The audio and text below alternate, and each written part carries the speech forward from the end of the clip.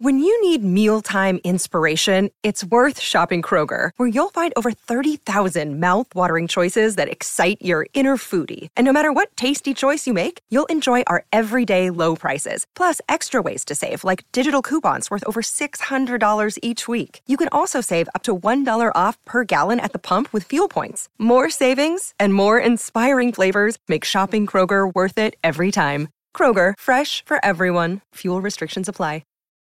Look, Bumble knows you're exhausted by dating. All the, must not take yourself too seriously, and 6'1" since that matters, and what do I even say other than, hey? Well, that's why they're introducing an all-new Bumble, with exciting features to make compatibility easier, starting the chat better, and dating safer. They've changed, so you don't have to.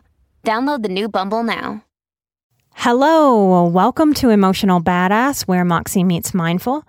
I'm your host, Nikki Eisenhower, life coach and psychotherapist. And on today's episode, I'm discussing a personal story of empowerment over depression.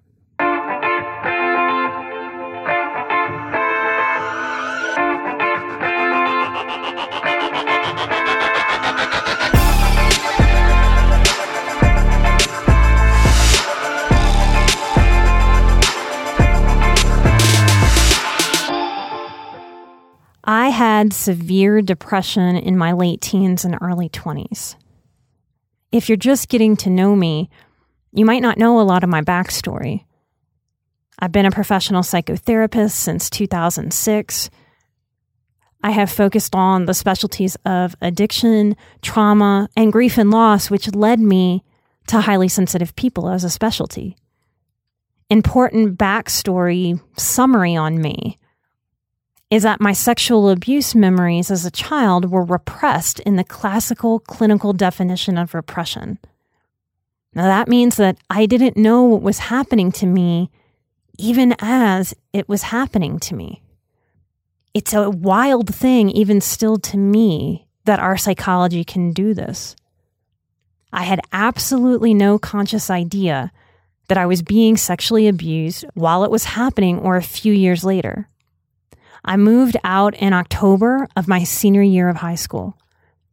When I go back and try to do a timeline of my life, some of it can be a little off. Each time I sit down to do it, all the details are there, or most of the details are there, but it's a little bit off, and it's important that I name that because I know that if you have some severe childhood trauma history, or maybe not even that severe, that this is the nature of abusive memories. Plus time, plus dissociation, plus fragmentation that happens with trauma. And it makes it really hard to trust the information that our own minds give us as we're recovering from these types of traumas. When memories flooded back, I was 22 years old. It was 3 weeks before getting married, and I'm being generous when I describe this person as a narcissist. But he tried to initiate sex with me very normally, as couples might do, in the middle of the night.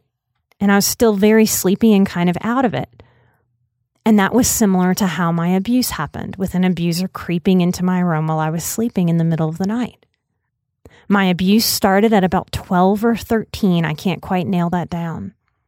And it wouldn't be until a decade later, at 22, that the memories came back. Now, this is where my story gets a little hippy-dippy. This is the intuitive in me. This is the super empath that I am. But I didn't know this at the time. I didn't have words for it. These were just things that I felt. In piecing back why my memories came back at that time, I believe it was spiritual. And it only made sense to me much later. I believe my memories came back to me either the day or the same week that my sibling conceived her first child, which would have been the next generation of children to get abused in my family, had something not shifted and changed. Little sidebar is it wasn't till I had other experiences with women in my life and their pregnancies that I realized that I was having some sort of intuition about pregnant people in my world. I know things when someone is pregnant. And sometimes it doesn't make sense to me. Like, I've encouraged a friend of mine to drink a lot of water in a way that felt weird and controlling and absurd for me to tell her. But later we found out I was having those feelings the week she conceived her child. This was the start of my own psyche telling me the truth about myself so that I could start to really deal with it. Intuitively, I knew at the time that my household was exceptionally toxic, but I couldn't put my finger on why. Even the average non-highly sensitive person would comment on my mother's energy. That even to other people, she felt cold or scary or mean. And the contrast is that my abuser, my step-adoptive dad, was too nice, too warm, too handsy. This episode is about severe depression. Now, I'm saying severe because most of the depression that we see and most of the depression that the population experiences is not severe. Now, that's not me going, nanny, nanny, boo-boo. My depression is worse than your depression. I win the depression game. I want you to understand that severe depression affects people in terms of how they move their bodies. In severe depression, people can sometimes barely move. So most of the depression that we talk about is, oh, somebody has depression, is more of a moderate depression. Owning that we have the power to keep subsequent depressive episodes at bay is a controversial thing for me to say, and can get spun into blaming the victim. And if you or anyone goes that route now, listening to me or ever, I challenge that it's a victim mentality, playing the tiny violins. And depression gremlins love that vibe because it digs the depression hole deeper if we feel wounded and misunderstood. No one understands how dark my depression can be. It's very woe is me, tiny violins, singing the victim song. I am not now or ever blaming the victim for depression or any symptoms that they may experience or anything that's happened to a survivor. It's not about blaming. It's about empowering victims to take charge of themselves. And because I myself have suffered from severe clinical depression, I feel that I can step into that space a little bit with some authority, not just as a professional, but as a person, about the ways that our mental health system, to me, in large part, has missed some very important things when it comes to depression. And in trying to minimize stigma, I think accidentally has allowed for a very woe is me victim mentality around depression, and that just doesn't heal it for people. Now, I'm about to talk about the medication I take or do not take. You haven't heard me do that yet because that's kind of a risky thing for me to do. My fear in doing that is that someone will just throw their medication out the window. I do not take any medications from Big Pharma to manage myself and have it in many, many years. And I'm asking that anyone who is on medication or who knows someone who is on medication does not misconstrue what I'm saying. I am not an anti-med advocate. I am a low medication advocate. I am a medication at last resort, after lifestyle changes advocate. Because I'm a believer in what I've seen in my work versus what I was taught by the medical community. I'm a believer that lifestyle change is necessary. In some ways, I can make the arguments that lifestyle change is necessary for every American in existence. We live stressed, we live exhausted, we live too fast-paced, we live this justified workaholic existence. We put our kids into way too many activities and never allow them to be bored. Things that are very important to development. When it comes to mental health, I think lifestyle change is essential and often blown off as not that important. Cognitive therapy is essential when it comes to our mental health, changing the stories in our heads. letting go of the critical voice. How many of you listening are recovering from having one or two or more if you have blended families? Critical parents. We have to work to get that critical voice to shut up, to back up, to stop driving the bus of our life. Mindset motivation is necessary to move forward and feel a sense of purpose and power in life, which are opposite forces of depression. I'm talking about this now because the circumstances of this year are ripe to send unprecedented masses of people into depression. The country is facing loss of income, loss of jobs, loss of connections, loss of socializing. And that was already precarious for younger generations who hide behind tech. There's the loss of normalcy, of routine, of going to school. There's a loss of autonomy.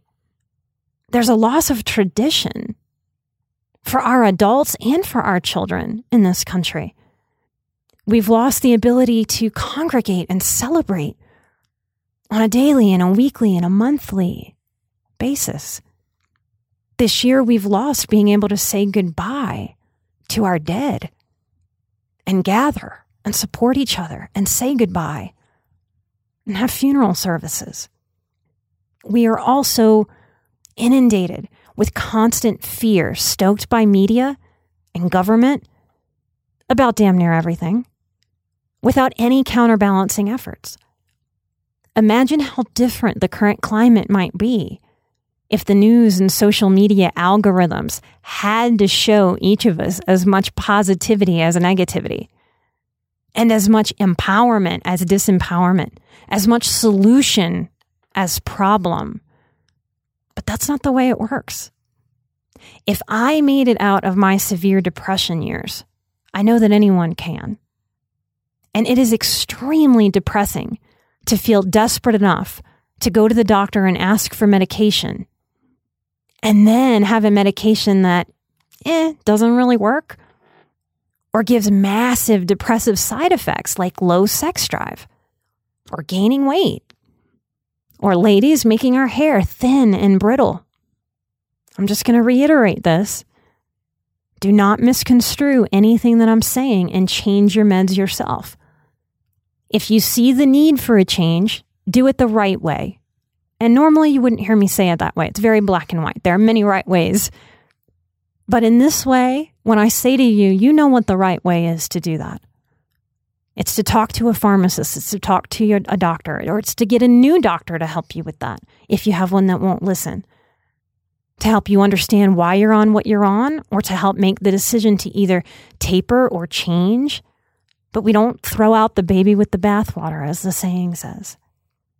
To not reduce or eliminate or change your meds the right way is to invite the gremlins of depression, because it will throw your system out of whack, and we're trying to stabilize and balance. We don't need to be thrown. We don't need to be out of whack on the healing path. So I want to set the stage to explain to you what it was like to go through this depression. And I don't know what will come out of it for you in listening to my story, but I know there's something healing in just sharing a story. I had been abandoned by my biological father, and my new super sweet, overly nice, overly involved, overly interested in me stepdad marries my mom when I'm 12. He came into the picture when I was about 10. Now, there had been a constant tension since I was born between my mom and my birth father. They had a War of the Roses, 7-year long dragged out divorce without having really any assets, which is ridiculous. And then I went to living with my grandparents and my mother, and I felt their deep tension as a little empath. I had night terrors. I was angry. I was confused. I felt the resentment of my grandparents that they had for my mother, because my mom kept bringing men in and out of the lives of 3 little girls who had been abandoned by their father. I know, looking back, that my grandparents felt that something was off with my then stepfather. Looking back, I know that they had really no idea or no tools about how to name that or how to confront it. My stepdad would eventually manipulate me into asking him to adopt me. That's an interesting grooming story in and of itself I might share one day. Have you ever wished that you had a direct line to your pediatrician to ask them all the questions that constantly crop up while parenting? Well, we hear you, and we have been there too. That's why we launched the Bites of Health podcast. Every morning, we'll answer a commonly asked pediatric question in 5 minutes or less. You can tune in while you're making your second cup of coffee or from the school drop-off line. Who are we? I'm Dr. Jess Steyer, a public health scientist and also co-host of the Unbiased Science podcast. Every day, I'll chat with one or both of your new pediatrician besties, Dr. Dina DiMaggio, a general pediatrician, and Dr. Anthony Porto, a pediatric gastroenterologist. We'll talk about all the things related to our kids' health, from dealing with a colicky infant to navigating puberty in the teenage years. So be sure to tune in to Bites of Health, now live on all podcast platforms. So I'm a little kid. I'm trying to figure things out. I'm experiencing all the grooming, and he moves us away from my grandparents about 40 minutes away. And that's what abusers do. They find reasonable ways to isolate victims from supports. So he starts molesting me at 12 to 13, and I repress it. And here's what's fascinating about repression. I needed it. Repression saved me from myself. I had never thought of this question until a therapist asked me in a workshop. I was teaching other therapists about high sensitivity, and really those were the first places I started crossing all those boundaries that therapists are taught about using my own story to help teach. And I thought it was smartest and safest for me to start doing that in professional circles so I could see how therapists reacted to me before bringing my story to the public. The man who asked me had been a school counselor. He was very fatherly, and he was increasingly upset by my story. I could tell it was kicking up things for him that he wanted to protect me. He was angry that no one had stepped in and protected me. He asked me, had I gone to the school counselor, since he was a school counselor? But my memories were repressed. Even if someone had asked me directly, Nikki, is anyone sexually abusing you? Is anyone touching you inappropriate? I would have sworn on a Bible. No. I had no idea.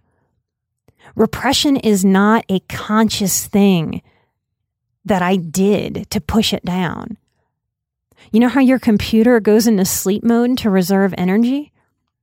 It's almost like that our minds can decide, oh, you know what? She can't really handle this right now, so we're just going to go into sleep mode while this abuse is happening. And she can deal with this later. So that school counselor, who had also been a coach, and he happened to be the counselor at my rival high school that was just across the way, and he asked me why I thought my abuse memories were repressed when my siblings did not experience repression. And I had to tell the workshop participants, I've never thought about that before. I need to take a minute. And I was silent for about 2 minutes. And being silent for 2 whole minutes, standing in front of a group of professionals, was still very uncomfortable for me. It felt like 1,000 hours of silence. And then it just hit me in an intuitive way. And this is the truth of it. And this maybe is something that might be surprising. If you're a very gentle, highly sensitive person, if you're not sensation seeking, if you're not really connected to your inner fighter and it's more comfortable for you to go passive than to fight, this might be a surprising thing to hear from me. The truth is, if my memories hadn't been repressed, if I had consciously known, I would have immediately gone to both of my sisters and checked on them. I had absolutely no idea how to protect myself back then. And that's true for so many people that are listening that grew up in dysfunctional families, especially if you're the eldest sibling or took that role as the eldest sibling.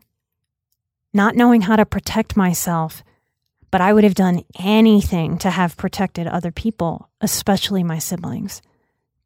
And yes, that is codependency. It's where it starts. It's why it starts.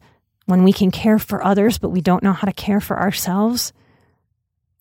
If I'd have known consciously at any point, I would have committed violent acts against my parents.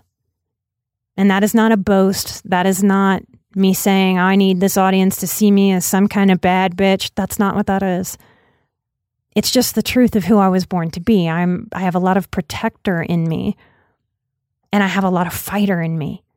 And I very much believe that had I known consciously, I would have committed violent acts and I'd be in prison right now, not doing this healing work for myself and not doing this healing work on this podcast, not being a therapist in this life. Now I know how to protect myself above all else. Now I know how to embody the job description of a healthy human being. Now I know how to give myself permission to protect me. I wonder sometimes if people hear me advertising my boundaries course and think or make the assumption that that's about, having boundaries and keeping all this tender sensitivity in and keeping the harshness of the world out. Surely that's part of it, but it's not all of it. My boundaries really developed for me out of a sense of rage and injustice. And I needed to have boundaries with myself so that I would not act out from that rageful place. In recovery, we can often mistakenly believe that boundaries are about shaking our finger at somebody else and telling them what the line is. The boundaries work that I've done and that I teach is about helping find those emotional boundaries internally so that we don't self-sabotage, so that we don't screw ourselves over, so that we can meet our higher selves' goals and purpose. This is going to sound like a funny segue, but do you have any awareness of how Beyonce uses her alter ego, Sasha Fierce? She used to put on her performance self, Sasha, to get past her shyness, her reservation, to be able to shift from a woman who goes to the grocery store to the powerful, sexy woman on stage that commands an audience of thousands. I believe sensitive people do a similar thing all the time without knowing or without naming a part of themselves, Sasha Fierce. I had a work persona. It was like a work hat that I could put on, my own form of Sasha Fierce, Work Nikki. And I could drag myself through my deeply physical depression to work. Now that was fear-driven because I needed rent money and food money. So the stress of that was keeping my body in a survival mode. We talk about that as if it's all bad. I needed that to get through. That was my body doing the best it could do for me. I could drag myself to school. I had such an achiever part of me and a perfectionist that didn't feel worthwhile unless I was performing and achieving at school. There are consequences to that, but it also helped me grow my life. It helped me invest, as difficult as it was, as exhausting as it was, as much as I would cry and feel broken and empty. It gave me a stability. It gave me a path. And it kept me going. And somehow I finished my first psychology degree, even though I slept through almost every single college class I took. And I was throwing tons of caffeine and random diet pills into the mix back then. I was trying to make my body perform when it was exhausted in every way. Severe depression means that every system in a body was depressed. If you've ever gone to the doctor when you've had a sore throat, the doctor uses a tongue depressor to press down on the tongue to see behind it. Depression presses down on us in a similar way. And I didn't understand what was wrong with me back then because my abuse memories were still repressed. Back then, I thought of and judged my mom as a cold bitch. And I felt tremendous guilt that I was I felt so worthless in mind, body, spirit, and effort every single day of my life. I thought, yeah, my mom's a bitch, but this is too much of a reaction in me. I judged myself, not understanding that those judgments were the food that the depression gremlins eat. And the fatter those little bastards get, the more they could hold me down, sit on me, depress me. They wanted to devour me into oblivion. I pulled off school and work. At the time, I was working 60 to 70 hours a week as a waitress. I'd get to work at 6 a.m. to work a breakfast and lunch shift, and then go to 3-hour classes at night. If I had 2 classes, it would be 6 hours of classes, back-to-back 3-hour classes. When I'd get home at night in my teeny tiny 1-bedroom apartment, I collapsed. Now, I don't mean I walked in and I dropped all my things and, exhausting day, collapse on the bed. I meant that my key went into the door. I would open the door, walk in, shut the door, and slide my back down the door.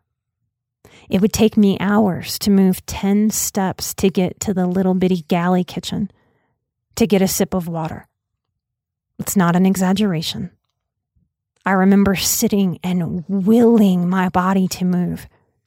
Sometimes tears streaming down my face, begging my leg to move, begging my arms to help push me up. If I had to go to the bathroom, it was the same. This was not about my will to do it. I willed it. I begged it. I bargained with it. I pleaded. Because once I walked back into that apartment, I wasn't work Nikki. I wasn't school Nikki. That Sasha Fierce persona left. And I was just me. And the me that I knew felt irreparably broken, which might be one of the most depressive thoughts we can think and hold and feel. I sought counseling at school before I was even in the counseling program. And I remember having no idea I was an empath or that anything like that could be real or valid. I remember feeling that my story, even before I knew I was abused, scared the hell out of that therapist. I know now, but I didn't know then, that she could only be very textbook with me. Someone was observing her and watching her. It was part of her graduate program. So she gave me very traditional counseling, how did that make you feel questions, and just reflected a whole lot of my pain back at me. Wow, that sounds hard. That's a big struggle. You must be strong. It's okay to be sad, but no real guidance, no real challenging to my thinking, no real encouragement that I could be different. Just come to disappointment and pour yourself out, and then leave, and then come back and pour yourself out again. That process added a layer of depression. I've often wondered how many people quit therapy, or worse, quit life, after seeking any form of help from any form of health practitioner, mental or otherwise, and feel the professional basically shit their pants because of the weight of the client's story. It was taught to me that it's ethical for a counselor to tell a client like I was, in a first session or in subsequent sessions, as soon as the professional knows that they're out of their scope, to pass the client on to someone else. That's ethics. Don't take somebody that you don't want to work with and that you'd feel like you can't work with and can't really help. Doesn't that sound great on paper? It sounds right. But it's not always handled well. And it's often felt by the survivor of a deeply dysfunctional family that their brokenness is astronomical and beyond repair, so much so that this professional can't handle it. Imagine feeling irreparably broken while reaching for help from experts who are expected to know how to help the broken. I felt absolutely out of my mind and out of my body. I was so out of my body during this severe depression that walking through doorways I'd bust myself up. When you hear someone say, oh, I'm disconnected from my body, I'm out of body, I would, with my eyeballs, just like we all do, judge a doorway and try to walk through the center of it. I was so disconnected from myself that I would walk straight into the side of a doorway, bust up my shoulders, bust up my arms, bust up my knees, bust up my legs. During these years of severe depression, I lost count about how many people approached me, people who didn't know me, and would say, honey, is anybody beating you? Because they saw so many bruises on my body. And no one was beating me. I would fall downstairs frequently. I have a story about I fell up the stairs at a job interview, rammed a wall, sat through it, survival mode, got the job, then left and went to the hospital with a concussion. Even my digestion was depressed, constipated, stuck, reflecting how I really felt about my life. My life felt surrounded by shit and stuck. I was 30 pounds overweight. In the years to follow, I would add an extra 20 to that for a good 50 pounds overweight. When everything feels heavy, we tend to get heavy. No medication saved me, and I tried many. Some took the edge off. Most just gave me awful, crazy-making, depressing side effects. I didn't start to come out of it till the repressed memories let go and showed me why I felt how I felt. When my ex tried to initiate sex with me that night, those feelings flooded back to me. That is the clinical term, flooded. If you've ever seen any movie scene where someone is drowning, that first gulp of air once they break the surface, that desperate breath of air, that's the feeling of my memories coming back. I was flooded and choking and crying and discombobulated, and I struggled to catch my breath. Now I know this was my intuition. I couldn't explain it very well to people at the time. I just kept saying, I know this is real. I didn't have 1 second of questioning, is this a dream? Did I make this up? A lot of survivors struggle with that because it feels surreal. So we wonder if it was real. If we leave our bodies when we're abused, it's also hard to be there to know what happened. I knew it was real. It was my intuition. From this knowing, I acted, and it was scary. I invited both my parents over and confronted them. Hi, y'all. So I'm doing something I've never done before. I'm breaking into my own episode. Now, I just couldn't condense this story into my 15 to 30-minute episodes that I really like to give you on this podcast stream. So what we're doing is we're breaking it up, and we're putting the second half of this episode on our Patreon. But this episode, you won't have to pay anything. This episode will be available on the free portion of our Patreon. And then if you're there and you want to check out any of our other content, that would greatly help us meet our next goal of 250 Patreon participants. Yes, shameless plug. We want you to come to Patreon. Now, this episode, I think it's important. I think it's an important piece of work. I think depression is going to be huge this year, and that's unfortunate and a little scary. So I'm trying my best to talk more about it. So yes, we want you to go to our patreon.com/emotionalbadass. Y'all are the producers of the show. Y'all keep the show commercial free. We don't want to, and we never have wanted to add commercials. So thank you, Patreon people. Y'all make that possible and keep the energy and the vibe of the show as it is. So if you're interested in hearing the second half of this episode, come find us at patreon.com/emotionalbadass. And little quick plug for the Boundaries course. It's coming up quickly. If you want the biggest discount code, it's available at Patreon if you're a Patreon producer of the show. The early bird discount code has one more week. It ends September 27th. So if you want to pay for the course in full, you can get a large discount by using Early Bird 2020 as the discount code.